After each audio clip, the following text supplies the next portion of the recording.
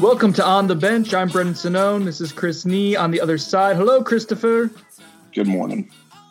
This is the quarantine edition of On the Bench. I'm 99% sure I've got the corona. I got chest stuff. I've been dry coughing, abdominal cramps, everything but a fever. How is that any different than what you were like 2 weeks ago? I shouldn't have said anything about abdominal cramps. I think people are going to make fun of me now. They should. I don't feel great, but it could all be in my head. We know I'm a bit neurotic, but anyways, we are both kind of just chilling at our own respective houses, and this is going to be an old school type of podcast with Nee and Sinone just kind of riffing back and forth, talking about spring football. Before we get into the dynamics of spring and our observations and general thoughts through 3 practices and what will likely only be 3 practices, although that's not official yet. Chris, I want to get your thoughts. You were up in Greensboro last week when the news of the ACC tournament stopping occurred. You were there in the chaos. You saw kind of the fallout, and then obviously you've covered the team so closely this season to see the season stop abruptly. I'd just like to get your thoughts, and if you could paint a picture for us, what the whole last few days, week or so was like for you covering that aspect of this coronavirus and how it impacted something that you really, really love. Well, Wednesday into Thursday is about as wild of a 24-hour period as I've ever covered, and it was surreal. It was weird. When things started rolling downhill, they rolled downhill really fast. I remember sitting there watching the beginning of the UNC game. I was sitting with Shim Rivera, who was an intern with us, does hoops, good friend. We were sitting there watching a UNC, I believe, assistant AD was sitting to my left, and that's when the NBA officially halted. And I informed that individual of that. And his reaction was clear cut that, man, that means really bad things for us in this tournament. And we knew by that point that evening that fans weren't going to be there the next day when FSU was set to take the court against Clemson. But, within an hour and a half from that point on, we went to the airport to pick up my wife, who flew in to go to the games. But at that point, she wasn't going to be able to go to games. And while we were sitting there, me and Shem were just discussing the fact that we weren't really convinced we were going to be watching any more basketball. And fast forward into early next morning, Commissioner Swafford goes on Packer and Durham, saying the games will go on, which truthfully I was surprised he said at that point.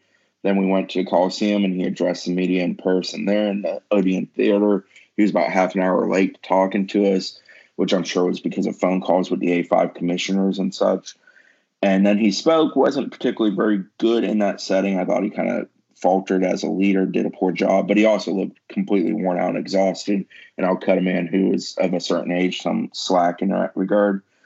But he kind of doubled down that they still expected to play and all that. And it was just clear at that point it wasn't going to happen. And by the time we were on the court, roughly 40 minutes before tip-off and the Power 5 conferences started ending their tournaments, it wasn't a matter of if, it was just a matter of when. And about 8 minutes before tip, I think, is officially when the ACC announced that they were not going to play. But I saw Jared Lazarus going back and forth. Jared Lazarus, for those who don't know, is the director of basketball operations for Florida State. I saw him going back and forth, and he came out and was talking to Mike Bradley. Mike Bradley's a strength and conditioning coach. He was working with the team in stretch and whatnot during pregame. And it was pretty clear that there was conversations going on there. I don't know distinctly that Lazarus told Bradley that, oh, man, it's over. But he did tell him to bring him off the court at a certain point. And it was kind of clear at that point, because Clemson wasn't returning to the court, that teams were getting wind of the fact that they weren't going to play that day. And then the whole trophy ceremony, weird deal. I'm indifferent on whether or not they should have awarded the trophy. I mean, I think FSU earned it with their regular season. But, again, that's a conference tournament trophy, so it's kind of like, hey, either way. But who really cares at the end of the day? It's fairly meaningless in the grand scheme of things, with the fact that everything was halted, basketball is over. It just stinks that for this FSU basketball team that they didn't get to keep playing, because they were a uniquely special one for this university and this program. And for a guy like Trent Forrest to likely see his career end in that fashion, it stinks. Same for Dom, but especially Trent, with all that he's done here and helping to build the program up. And it's weird. Everything went from, in about a 48-hour span, you went from fairly normal state of operations when it comes to athletics, nationally, professionally, and collegiately, to it all just not existing, being a great pause. And that's where we're at. And, it's a new normal for now. It is. It was so surreal on my end, Chris, and not being invested anywhere near your level of covering the basketball program, but just watching that all unfold live on TV. I was trying to do like football transcriptions and getting video and stuff up after practice, and I'm just watching them on the court warming up, and I'm like, there's no way they're they're gonna play. Why are they on the court warming up? And then it goes from it being canceled to all of a sudden that tournament or the tournament championship trophy given to them was so surreal. That ceremony, it was weird. And like you said, it's a normal though. There's been a lot of weird kind of coming out in recent days, and I think it's going to keep being weird for a while. So we're here to kind of provide as much stability and normalcy as possible. This podcast is going to be for entertainment. We're going to keep rolling out episodes as often as we can during this downtime. So Chris, I want to kind of put a ribbon on spring football practice because I think it's more or less done. They haven't actually announced that there's no spring game yet, but it all seems like spring football is done for the foreseeable future, and I don't think we'll see spring football. So you were at 2 practices. I was at 3. We got to see, entire practices, which was so unique. From the coverage standpoint, Chris, how cool was it to actually be out there and get to see and hear things more than just like a 15, 25-minute window? It's great, especially when you're trying to kind of learn a new staff and see how they operate and see how guys are going to take to them. When you're able to take in the entire picture, it's a little bit more vivid and clear to understand how things are going to go about. I was impressed with the staff. I thought they were they were pushing it. They were pushing the pace. They were pushing what they were trying to implement. They were kind of doing too much, but with intention of doing so. And I thought that was a good thing. And I thought it was interesting to see how guys responded because that's adversity, but you also understand who's here to work and who kind of wants to take to new coaching and who's tired of this program not being good versus those guys who maybe just were kind of there to collect the scholarship money and make sure they were still in class. Of the coaches and being able to watch the interaction, someone had asked on the message board who was the most impressive. And truthfully, it's going to be an obvious answer. To me, watching Mike Norvell, his energy, his attention to detail, the things he sees, and his ability to ping pong back and forth between being a teacher and someone who's explaining why something isn't being done right. Really delving into the minutia and then being able to rip someone a new one and then go back to rewarding them on the next rep. It was so impressive. I came away so very impressed with him, that to me, that was the guy who really stood out throughout the spring of just the way he sees things. It's at a different level than what we've seen here in a little while. Yeah, he gets after it, and it's impressive that he's able to kind of stick his neck in anything and everything and have a say. And he's very good at being concise and precise on what he's informing guys to do, but he's also talking about the overall goal. It's always about what is the goal we're working towards, but it's also about fixing the little things along the way to be better at what we're trying to accomplish. And that's what you want a head coach to be. You want him to have the hand. Jimbo, and I'm not going to invoke Jimbo all day about this, but Jimbo had his hand in every cookie jar, and sometimes he spread himself too thin doing that. But at the end of the day, he knew what his team as a whole was going to look like because he did that.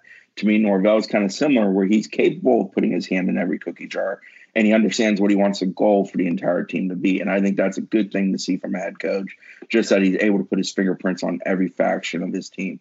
What I like about that dynamic in particular, Chris, is that he doesn't overwhelm while doing that, while being focusing on the little details, while jumping into drill. The drill doesn't halt because he's involved in it.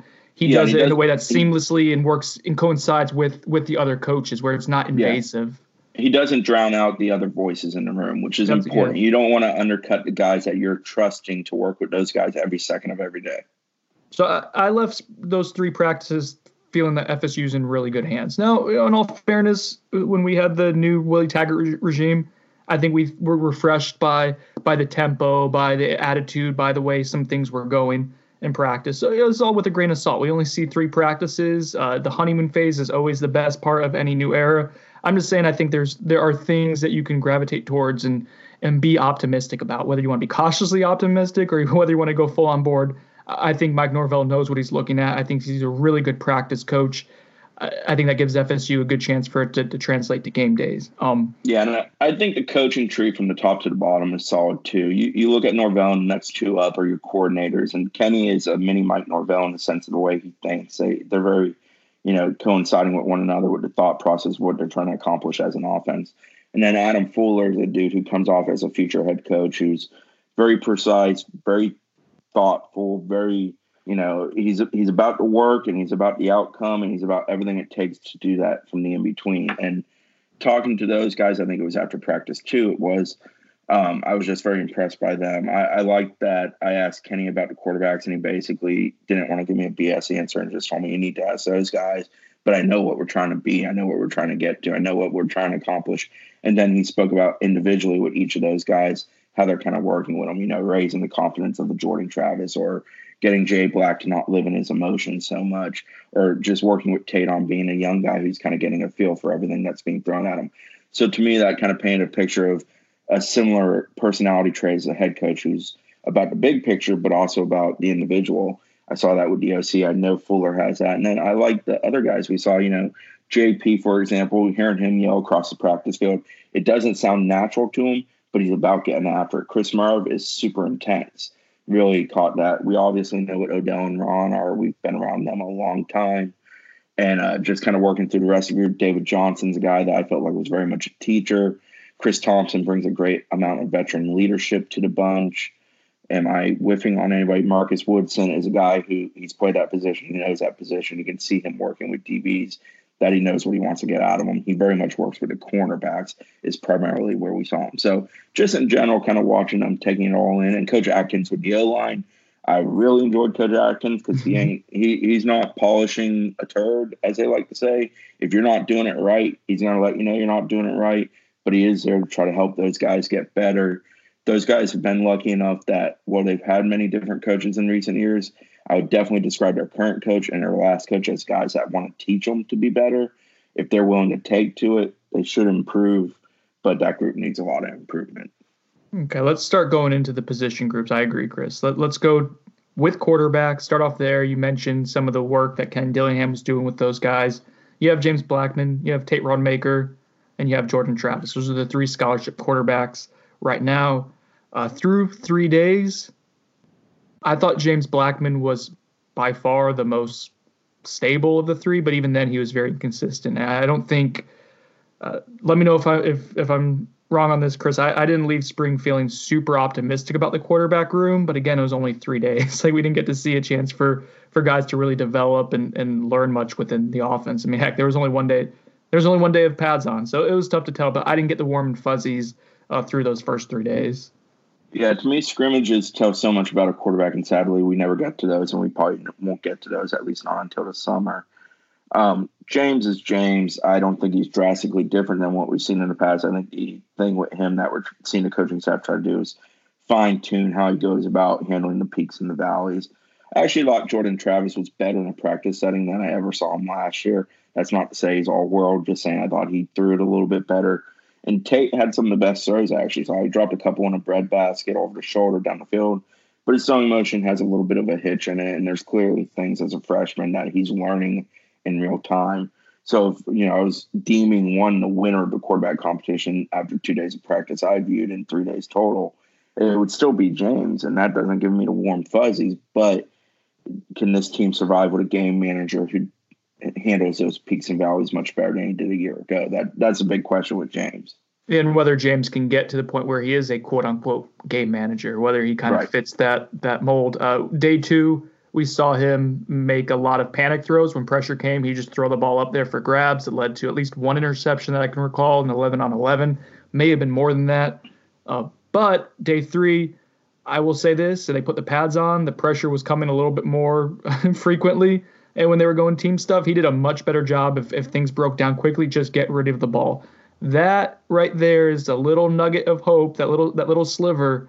If you want to say, okay, we can see whether this coaching staff can improve James Blackman's biggest flaws, which is not handling things well when it breaks down and being inconsistent as a passer. If he can learn to take care of the football and just live for another play, not put his defense in a bad position, if he can improve on that and take coaching, I think then that gives you some reason for optimism. But again, we're talking about a really small sample size. But I will note that he went from being careless with the ball on Day 2 to being really safe with it on Day 3. That's progress. With Rodemaker, you mentioned the two really good throws he had on Day 2. Right now, I mean, some people are hoping that a true freshman can come in and win the starting quarterback job. That just seems that just seems like a lot to ask. I think Rodemaker is someone that needs a little bit of time, and then Chuba Purdy's not going to come in until the summer. I don't know, man. I think asking for a true freshman to come in right away is probably not going to happen, just given the time restraints of when these guys how little time they have to work with. In an odd deal with the great pause going on, say they resume or do some form or fashion of spring practice in the summer months. It's all, there's so many moving parts to what's going on, but say Chuba Purdy graduates on time, is able to leave Arizona in May to come here in the summer, say all those pieces are in place. If they then have, say, 12 practices in the summer that are the equivalent of a spring practice with Chuba Purdy involved, it's very interesting. It changes the whole dynamic of all that, being able to throw a guy in. So that would be one of those odd things coming out of this uncharted territory that I think would be interesting to see if it did unfold that way. And we do keep fielding questions about whether we think a graduate transfer could still be in play. Like we've asked, Norvell's been asked about this directly by us on the podcast. I think he's talked about it in other places too. Kenny Dillingham has talked about, when you use the transfer market, and so far there's no indication that that's what they're going to do. Now maybe that changes, but I don't know how the spring period really, the limited evaluation that you have to really look at your quarterbacks, whether that changes what Mike Norvell thought of his quarterback room going into the spring. It's TBD. It adds another variable to this, and right now I can't say that they're actively looking. I don't know that to be a fact at all. I don't expect them to add anyone right now. Yeah, and we know they like both Purdy and Rodemaker, and that we know they also like Altmaier, who's part of next year's class. So I think it's one of those things where you don't want to throw square into the circle, basically, and cause an issue with those younger guys that you intend to build around. There's some short-term planning here. They want to win in the now, but there's also long-term goals that they want to accomplish. I think they don't want to derail the long-term goals by having some short-term vision. Now, if the right guy fell in their lap as a grad transfer, who knows what they would do. But I don't think they view anybody in that market as worthwhile to go after at this current time. Okay, running backs, again, hard to tell because we only see one day in pads. But the most impressive guy is physically seeing what he can do. And I think you'd agree with me, Chris. Jashaun Corbin just looks the part. One, with the eye test, but then two, the way he moves, the way he catches the football, the way he carries his weight. I left extremely impressed. Exited spring extremely impressed with him and his upside. Yeah, he's a guy you can tell has played big boy D1 football. He's physically prepared like a guy who played D1 football, and his footwork is very impressive to me. His footwork is something that immediately caught my attention the first time I watched him move. In the 2 days I watched, I definitely saw that. Another back that caught my eye was Anthony Grant, but it was for the wrong reasons, and I'm not trying to pile on, but you can tell he's been away from football for several months, and everything that comes with that, the nutrition, the strength and conditioning, all of that. He's out of shape currently. He's heavy on the top half. He's a guy that needs to get himself in shape because he's built to be a physical banging running back. He's got those legs you don't want to see running at you in the fourth quarter. But he would take 2 reps in practice and be sucking wind. He's just a guy that needs to get himself in better shape. And, maybe his hope was to do that throughout the spring with getting back into the groove of things and eating right and all that. But that's now been derailed. It's going to be upon him to try to do that for whenever football does resume. Yeah, and there were some glimpses, like a couple reps here and there, where Anthony Grant would show you like that quickness, that burst in a pretty big frame that made him impressive back in 2018. The issue is you just didn't see that enough. Again, a small viewing window. Yeah, if you're trying to run tempo with that guy, you're not going to be successful at it because he's not going to last to play 7, 8, 9, 10. You might get a good start of the drive out of him, but he doesn't have the ability to have that endurance right now on the football field. I agree. And we'll see, I guess, through the offseason if he comes into summer camp or whenever football resumes in a little bit better shape. That'll be telling, I guess, of how committed he is to this program right now. The rest of the running back room, Chris, I don't get a great feel for it. I thought Ja'Kai Douglas had some really good moments. On day 3, he showed some really nice burst around the edge. You kind of see that speed that he was known for in high school translate over to the college level. Like, that's impressive. I think that'll help you out pretty early on in his career. But Kalen LeBourne, through 3 practices, man, I didn't get a great feel one way or the other for what he's going to be within his offense. That's very much TBD for me. I'm not sure if you saw anything different than I did. I don't have a great feel for it one way or the other.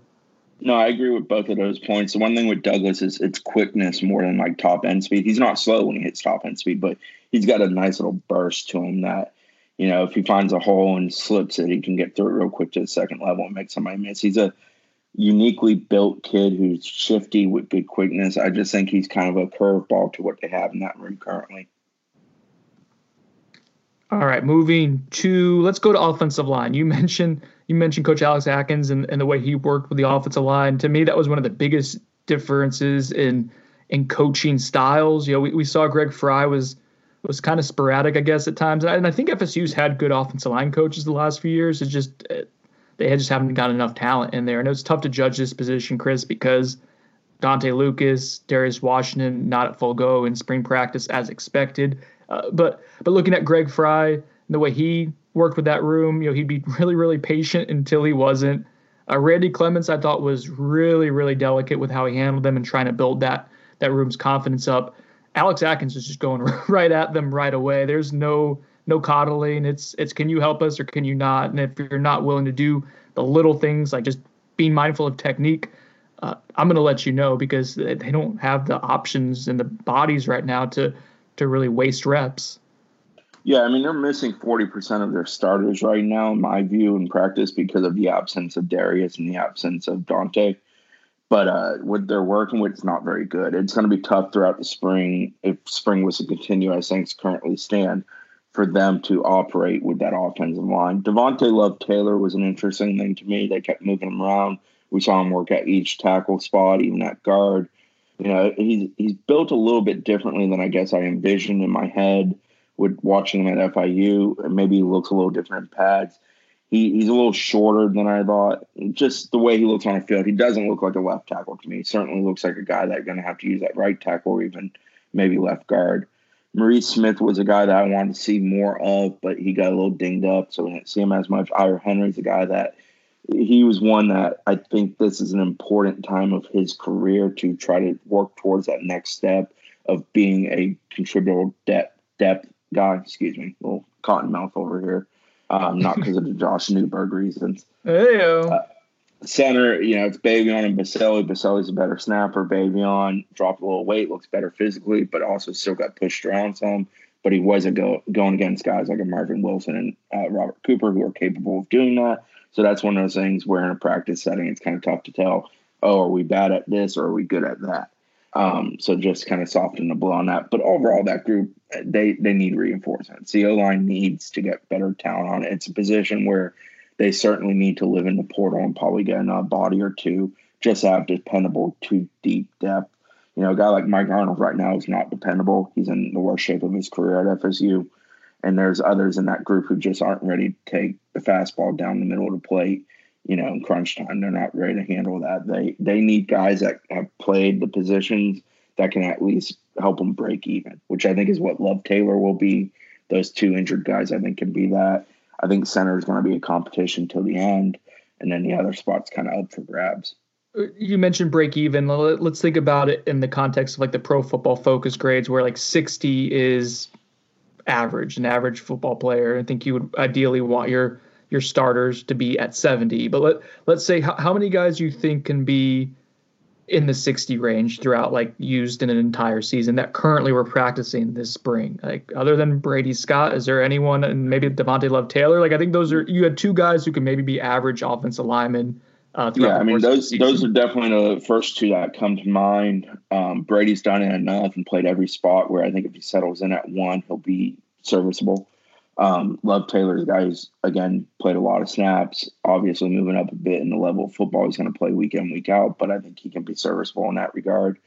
You would hope that one of your centers could become that, but I'm not ready to deem either of those guys prepared to be that. I feel like if you could combine those two guys, you'd have a really, really good center, but you can't. So that is what it is. I think, I'm trying to think if there's anything else on the offensive line that I want to go over. I mean, I think there's the two that you mentioned. Yeah, that's about it. There's work to be done there. That's one aspect where the spring practice being truncated, more than likely, they were doing so much mixing and matching, man, with trying to figure out, where's Devontae Love Taylor go, where's Brady Scott go, can Bavion Johnson help us at guard? That Chad's now at left tackle is another one. I mean, yeah, Chaz frame wise has always looked like the guy who should be your left tackle, but man, when bullets start flying, he struggles. He didn't know much about playing a position when he arrived on campus, and he's now dealing with his third coach in 3 years. It's tough for a guy like that to take to it. I mean, Zane Herring's a guy who got thrown in the first team reps while we were out there, and he's a true freshman. Zane's a tough, hard-nosed kid, but he's a true freshman playing on the offensive line right now, on the first team offensive line. That's just kind of that speaks to the lack of talent they have in that group, that they're having to run a guy that fresh out of high school out there. We're technically not supposed to talk about first teams. Let's just say a source told us that Zane Herring was getting first team reps at left guard pretty consistently throughout the spring. I think Mike Coe tweeted it that when Madison's coaching staff was watching that, it was great to see two Madison guys running first team. So all right, we will attribute it to that. I think the secret is out of the bag. This is what I was going to say is that this is another example, just like the quarterback room, you're trying to figure things out, for this new coaching staff. It's just such a bummer that spring likely ends and you don't really get a chance to do the experimentations and the vetting process that you would like to do as a new staff to kind of see who can help you out and maybe more importantly who can't. But small potatoes compared to what we're dealing with right now. Tight ends. Cam McDonald. You want me to gush? Get started. Just do it. You want to do it. Saying Wyatt Rector does look like someone who can help you out a little bit this season. Would you agree with that? Yes. Yeah. He is surprisingly far. I don't mean this in any kind of negative tone, but he's really fluid for a guy who's as put together as he is, muscular wise. He kind of looks like a guy who you're not sure he'd be real flexible. He's pretty fluid out there. And he certainly is hard-nosed. And I think that coaching staff really, really likes him because of the fact that he is so good in the weight room and he is so good in doing everything else that's asked of him. And he's selfless. And I think that goes a real, real long way with those guys. And he caught it well.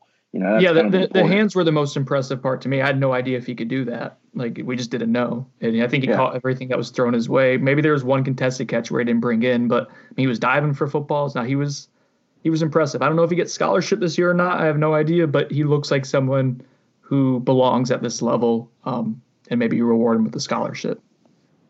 Cam McDonald, what do you want to say? Anything else on Wyatt before we move on? I will say the hype machine with Rector, and I know we write about him a lot, but I do think he's someone who can help. People comparing him to like Travis Kelce and stuff, like chill out a little bit. He's someone who's going to help you, I think, a good deal throughout his career at Florida State, special teams and taking some snaps as a tight end, but maybe like give the kid a chance to kind of develop at a new position first too before we compare him to an all-pro tight end. He's made for the hybrid spot that they want their tight end to be, which, for Clemson, it's called a 3, or at least it used to be in their offense. And it's what Garrett Williams, former FSU legacy, was recruited to be at Clemson. It's basically a guy who can block because he's physical, he's willing to put his nose into a helmet and do that.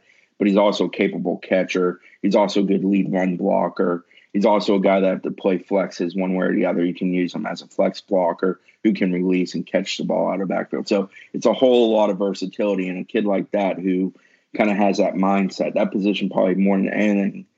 Obviously you want to freak from a skill perspective, but you're only going to find so many tight ends that are that way. But from a mindset perspective, Wyatt Rector probably checks all the boxes. There you go. More than anybody else on the roster. That was the quintessential on the bench moment. We had Wyatt Rector talk and checking the boxes in one sentence. This is all of the boxes. He does have to get a little bit better as a blocker. He's learning how to do that. He did have a nice block though to kind of help spring Ja'Kai Douglas. He's willing to though. Yeah, then that's that. Blocking very much. Well, there's a lot of technique and stuff to it. So much of it's just a mindset. Are you willing to be physical and mean and try to end the guy across from you? And I think Wyatt has that to him.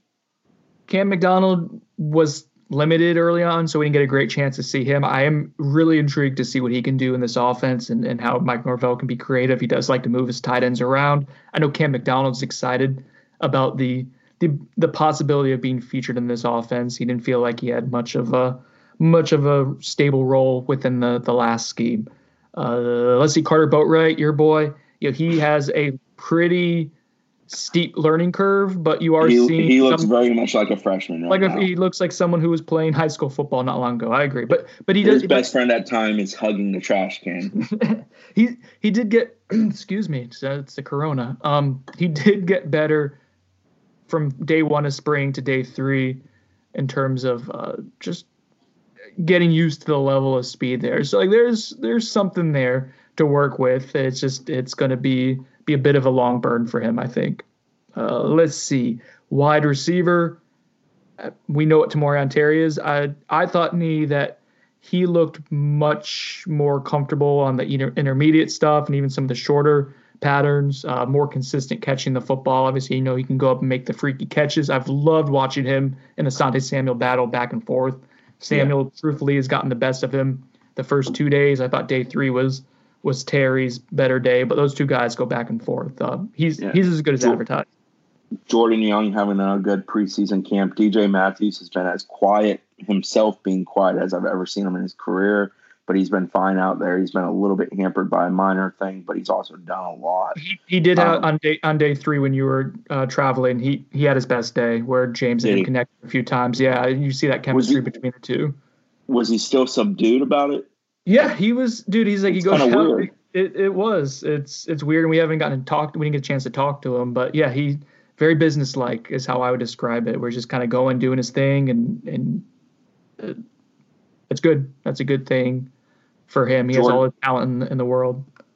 Jordan Young having another consistent good practice season. The big thing with him is seeing if it translates to the real thing. They're using Jordan Young. They're using Jordan in the slot, just for our listeners. That's an interesting dynamic because of his athleticism, and you know what Norvell likes to do with slot receivers. So that's something worth noting. Sorry, go on with Warren. Warren Thompson's the king of making the difficult look easy and making the easy look difficult. If he can ever smash those two together and become a more consistent receiver, he can do really, really big things. He athletically is really gifted. He may be, after Terry, the second most athletically gifted guy in that bunch right now, because he is a bigger frame than a DJ, and he is very athletic down the field, and he can make difficult catches look really, really easy. But man, sometimes it's the easy one that crosses his face that he just has to put two hands on and bring it in, and he drops it. And it's so frustrating to see him do things that are exquisite and then fail with the simplistic. And it's just kind of been him. He's another guy kind of like a James Blackman in a different tone, who needs to get his emotions a little more in check and in the center and not worry about everything and not be eccentric about everything. Just kind of be, consistent. And I think that's true for him in all facets. And then Brian Robinson's a freshman who I like a lot. Brian looks really good physically, caught it well the first day that we were out there. He kind of blends in as a guy that you can't tell is a freshman. Like, you don't look at him and think, oh, man, he's got to fill out and that kind of stuff. He's obviously going to develop within his career, but he looks like a guy that fits now with that group. And then Pokey Wilson just kind of does what Pokey Wilson does, which is like he's such a glue guy. He was really good in the blocking drills when they call him the W drill, which is like an extended Oklahoma drill, much more fast paced than the no drill. Don't worry, folks, but it is kind of similar in what you're trying to accomplish. But he had a couple really nice blocks there, and you just remember that he's a kid who's willing to work hard and do the little things to get on the field. So it's a nice wide receiver room with a lot of potential. I'm interested to see how it kind of comes together over time. Moving to defense, let's start with the inside, because that's the strength of this new 4-3 scheme is Marvin Wilson, Robert Cooper. Those guys are going to make it really, really hard for the offensive line to get, or the offense in general, to get quality reps this spring. I mean, they're just disruptive, especially Cooper. Marv wasn't always involved in everything. Remember he had this surgery on his wrist late in last season. So Robert Cooper, really, really good. He may be someone to look at who could be taking the next step. True Thompson, I think you're gonna know what you're getting out of him consistently. The one move, Chris, maybe I'll get your thoughts on it. Dennis Briggs playing 3-tech a little bit more. I think that's an interesting. We didn't know where some of these guys going from the 3-man front to the 4-man front were going to move. Him going to 3 technique is an interesting development. Yeah, he's always been an edge setter as a defensive end. He's a guy that does a great job maintaining at the line, being strong, kind of forcing his guy whichever direction he wants him to go and being able to rip and move. I think moving him inside is a pretty natural movement for him. He's not going to have to add much weight if he's going to hunker down in there. He's already a pretty wide, big-bodied kid, good strength. He's been good there. He ran a lot, the first and second team, it seemed, in those 2 days that I was out there. Don't want to say specifically one or the other, but he was with that group a lot beside Marv at times, and he fit. He looked really good. And then the other guy with that group is Malcolm Ray, who he's a big, freaky athlete. He's got some things he got to improve on from a technique standpoint, doing what Odell wants of his guys there. But, man, Malcolm Ray is a twitchy kid for a kid who's hanging around, 290, 300 pounds right now. He's big and he's fun. He's one of those guys I don't think it's going to happen necessarily this year. But when it does, I think it's going to be real, real fun to watch. He kind of reminds me of Broderick Bunkley. For those that remember Bunk. Bunk was a physically mean, could throw you around, but was also surprisingly quite quick for a large human being kind of guy. And Bunk didn't really do great till late in his career. He kind of clicked late, and that's when he took off and became the NFL draft pick he became. Malcolm Ray reminds me of that in some ways. He's big and he's fun. Maybe the most knee thing that you could have said. He's big and he's fun. He does move really well. He does move really well for someone who's added a lot of weight in a short period of time. That's encouraging. Let's go to Jared Jackson was working inside, right? Yes, he was. He's a guy that needs to. He kind of got the Anthony Grant thing going on, where he needs to get back in better football shape. He's a large human being himself, about 290 these days. Mm-hmm. I think if he's in better shape, he's a guy you could flex inside or outside if you want him on the edge. But I don't think he's physically in shape right now enough to play on the outside. But he has worked most of his career to this point in time has been outside. But in the 4-3 scheme, if he's hovering around the 290 range where he's at now, it probably makes more sense for him to be more of a quick interior guy. 3-tech would probably make the most sense. Edge players, Chris, what are your general thoughts on what that was the position that we were going to be hyper focused on? What'd you see from the defensive end guys? Kendo and Robinson are both kind of half duty at this point. So it's tough to gauge a whole lot with them. Kendo's done more. I did find Quayshawn Fuller to be in much better shape. He reminds me of his junior year of high school self, which was probably his best season of high school ball. He's in really, really good shape, quick off the edge. He was great with the pads on, too. Well, maybe not great, but he had his best day when the pads came on day 3, for context there, which is really important. Josh Griffiths gets his ass downhill, and he's physical. He's strong. He's mean at the point of attack. He's what you want from a DN. I think he can help you from a depth perspective. And then Derek McClendon's a guy who I think is going to contend to be one of the best players from his class on FSU's roster. He just looks ready to do it. There was a lot of talk of him last year being close to playing more and more and more. And we truthfully didn't see him play a ton, but you understand why that talk existed last year. He looks prepared to do it now. Do you feel better about that position group exiting the 3 days that we got to see than you did going into it? I know I do, and I want to get your thoughts on that. I do and I don't. I feel the depth is better than I thought it would be, but I need the two in the hole, the Ace and the Fox, the two guys at the top of the mountain to be there, and I need to know who they are and what they're going to be. Obviously, that should be probably J-Rob and Kendo, but I need to see it from those guys, and because of certain reasons, we weren't able to in the limited practice we've been able to view because of the great pause. And that's going to be the title of the podcast. Thank you. I was trying to think of it at one point. What should we title it? The Great Pause is what we're going to call it. That's why they're still looking at defensive end in the transfer market. There's a reason why you need someone who you can kind of be relying on to be the consistent pass rusher outside. Let's see. Linebacker. That's another group where I feel better exiting spring than I did going into it with the depth. I think the depth is real solid. Steven Dix Jr., he was really good on day 3, the first day in pads. I thought he acclimated extremely well, and that's a guy who's going to help push for playing time. I don't know if he's going to be a day 1 starter. I think that's probably too ambitious, but someone who's going to contribute on special teams because he wants to do his neck. Like he looks like a senior the way he's physically built already. He loves to work. Yeah, he does. He's someone who and he was a little bit more athletic than I thought he was going to be too. So I'm all in on him right now. I'm on the Steven Dix hype train. You mentioned though, Chris, one player who stood out to you the first 2 days that you were just really impressed by the way he was dialed in, his work ethic. That was Amari Gaynor. Yep. Amari looks like $1 million. He's still a little bit thin. I think he's always going to be that way, but he's put on good weight. He's great off the edge. He's great in space. He's quick to the point of attack. And his focus on what Chris Marv or any other assistant was saying to him was there. He looks like a guy dialed in, wants to be better, wants to take to this coaching staff, kind of setting a tone for his group.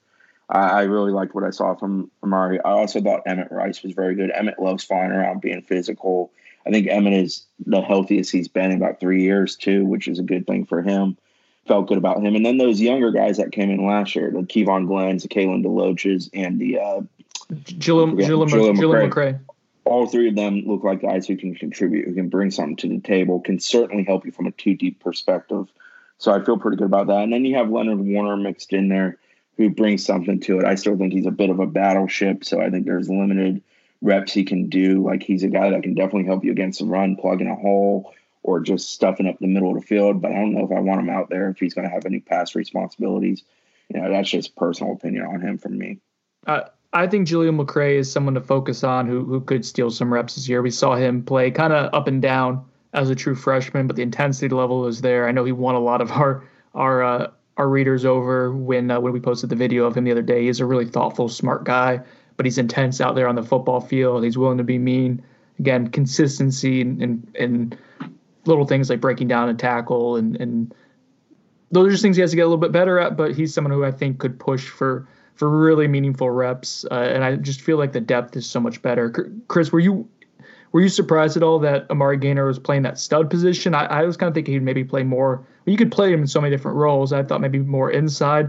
I thought the stud position going into the spring was going to be more focused on safety type of guy, more of like a Jaden Lars would be, but that wasn't the case from what we saw. No, I think it's perfect for Amari. I think Amari's a kid that brings value at all three levels defensively. Obviously, his best level is at linebacker, but I think it plays to him. He can turn around and go backwards and be capable in coverage. He's also capable of coming off the edge. So I think he fits that. I think with the safety spot would be, for example, I think Fuller's looking for a very physical guy at that spot. Physicality is definitely something he wants out of his safeties. The 5 we saw working at that in the second practice, all 5 of those guys kind of speak to that. When Cyrus Fagan is your least physical of the 5 guys, you got some physicality in the group. So I think that kind of speaks to what he's looking for at the 2 different spots. I think Amari brings value at the stud spot. Let's transition to safety, and that's a position group that has certainly underachieved, I think, in recent years. But you look at the talent level there, and there's guys who pass the eye test. Jaden Lars would be still recovering from the knee injury, but he's someone who, I think he's going to be a really good downhill safety for them when he's playing on the short side of the field. And you could probably do a lot of things and move him all over the field over a period of time when you can kind of start installing more within the defense. Brendan Gant, one of the cool moments was on day 2, Norvell got into Brendan Gant for not finishing a rep and basically kind of pouting. He punched a wall because he missed a tackle, essentially. Norvell wasn't having that. Gant didn't really respond in the way Norvell wanted him to. Norvell kind of kept on him. He was like, hey, what do I want to hear? And gave him a yes, sir. And I left that day being like, all right, we'll see. Brendan Gant is someone who had issues kind of controlling his emotions last year. This is a new staff. Like, is he going to buy in? Well, day 3 comes around, and he was all over the place, man. He was making plays in the backfield. He was deflecting passes. He was active. That was so good to see him respond in that way.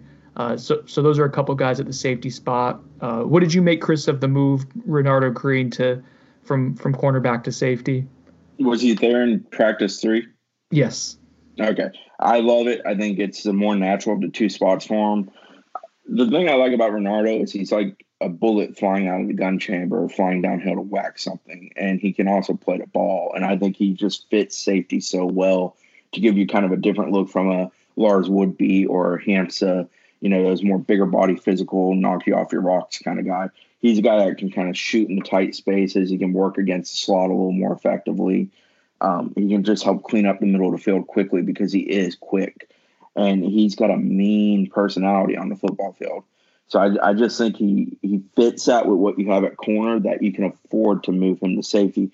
Basically, you're trading him for Carlos Becker at safety, and I think he brings more value at safety than Becker. And Becker may bring unique value at corner against bigger receivers. So I think it's a fair trade, and I think it works for what they're looking for. I don't think Becker's a guy that's going to be relied upon to the same magnitude as a Renardo Green. Where do you think they're going to put Hamza Nasruddin when he's full go, when he's 100%? Would it be at that field side safety? Because I mean, him and Woodby are kind of similar with the things they do, but I know Hamza has a little bit more range. So I don't know if you want to try to get both of them at safety at the same time. Yeah, it's a good point.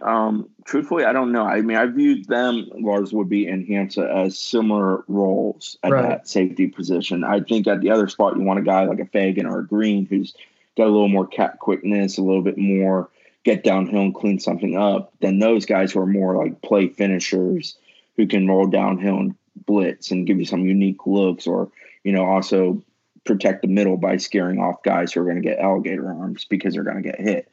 So I think you're looking for two different mindsets at the two spots, both bringing physicality, but one's more of an enforcer type while the other one's a little bit more of a cleanup type to get downhill and clean things up. Is there anyone else at safety that I'm missing? I know Cyrus Fagan. Oh, Cyrus and Raymond Woody III. Raymond Woody had his day too. He had a couple nice picks and really broke on the ball extremely well once in one-on-one drills. So like there's depth and guys to kind of play with. It'd be fun. Woody in his 2 years at FSU is a super reliable kid. He's an excellent special teams player when needed, and he's just a guy that if you run him out there, you're going to be okay. Like he knows what he's supposed to do. He's very smart when it comes to the game of football. He plays really hard. He brings it rep to rep to rep. He's a guy that takes the coaching. I'm sure as the son of a coach, that's kind of a natural thing for him. But I enjoy watching Woody just operate. Like if Brendan Gant had the mentality of a Raymond Woody, man, it'd be awesome because Woody's kind of a steady Eddie and just knows what he's supposed to do when he goes out there and keeps it the same way, whether it's success or failure. He stays the same way. Gant, rides the waves a little bit more. And Gant's far from the only guy on his football roster who does that. We talk about Warren Thompson, James Blackman, and others who deal with that. But that's one of those things that as more guys get to that middle, that equilibrium of being the same way consistently, whether it's success or failure, that's going to breed more success because you don't let the last play haunt the next play, or you don't let the success of the last play cloud your judgment on the next play. Let's transition to cornerback. You mentioned the move of Carlos Becker from safety to corner. When healthy, like his footwork, his length, yeah, he can give you some unique things there. I don't think he's a full-time starter, but certainly sub packages in certain matchups, maybe even like in a nickel package, you can put him outside and move a certain someone. And I'm going to let you talk about him, Chris, into nickelback, and let's tell the people about the alpha dog of the position group. Asante Samuel Jr. has been a badass. The 2 days that I was there, he was the best player on this football team. He's going against one of the best players in Terry, and he neutralized him a lot. And it wasn't Terry not making an effort or Terry not trying hard or things being off. It was Asante Samuel was locking up the best player on the other side of the field. He's awesome. He's the definition of a dog on the football field. I know we don't love calling players animals, but that dude is.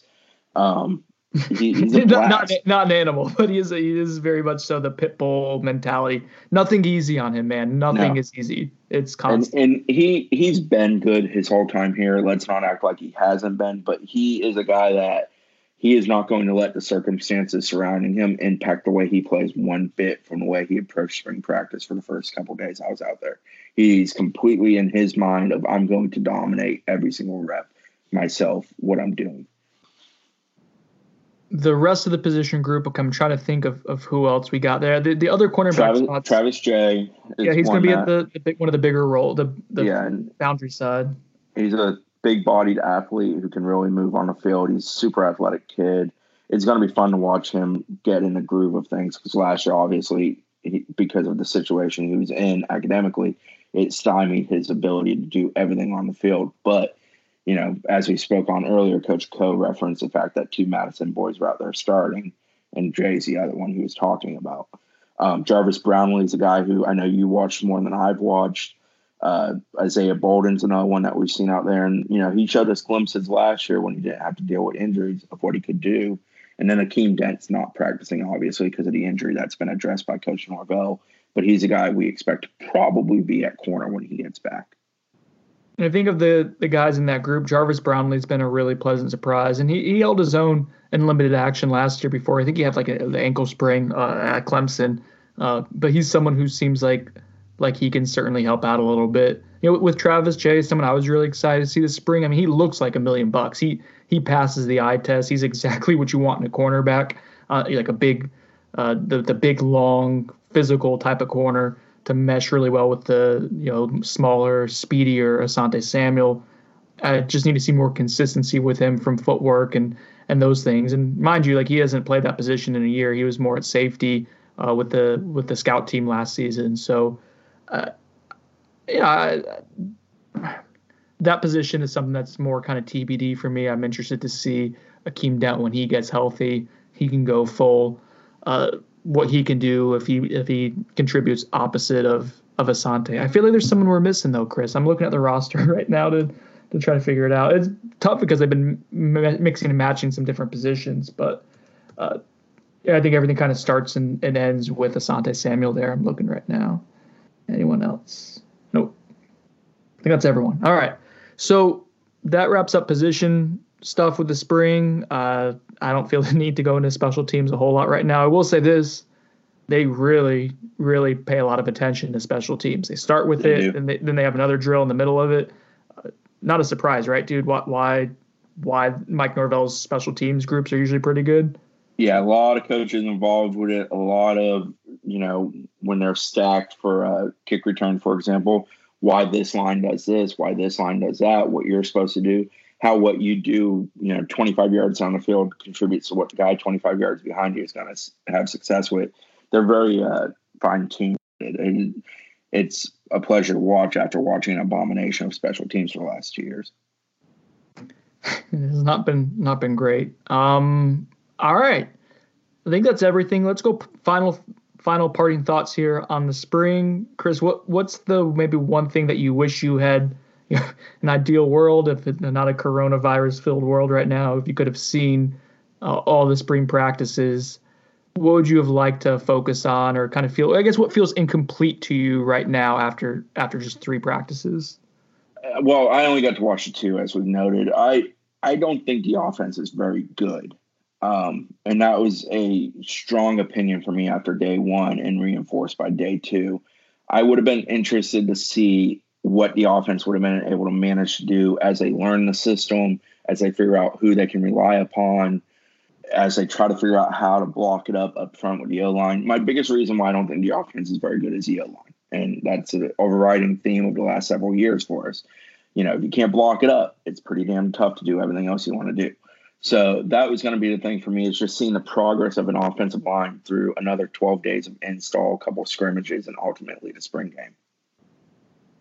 And as we're in the midst of what would be spring break, technically, though certainly things are changing, but people have asked on the message board, like, what does the coaching staff do from here while things are delayed and we're at the pause, like Chris said? Right now they're on vacation. This is like a built-in vacation. That's what this week was supposed to be for the coaching staff. Mind you, like a lot of these guys are still trying to settle in after what was a chaotic beginning to the stretch to their tenure at Florida State. You're trying to finish a recruiting class. Like they pretty much only had a weekend to get moved in right before spring practice, and some guys didn't have houses yet. So that's what this week is. We'll try to get more information on like kind of how they're handling recruiting, how they're trying to basically be in touch with different prospects. We'll get more on that after this week. I think that's the plan right now. Is there anything else you want to add, Chris? No. Okay. For Chris Nee, I'm Brendan Sonnone. This is On the Bench. Stick around. Listen to us tomorrow. I think we're going to have a fun episode if everything goes as planned. That's all I will tease for now. But everyone, thank you for listening to this episode. Hopefully this kills some time for you during a slow time of year for all of us. So, all right, guys, we'll talk to you tomorrow. I don't think I stuck the landing.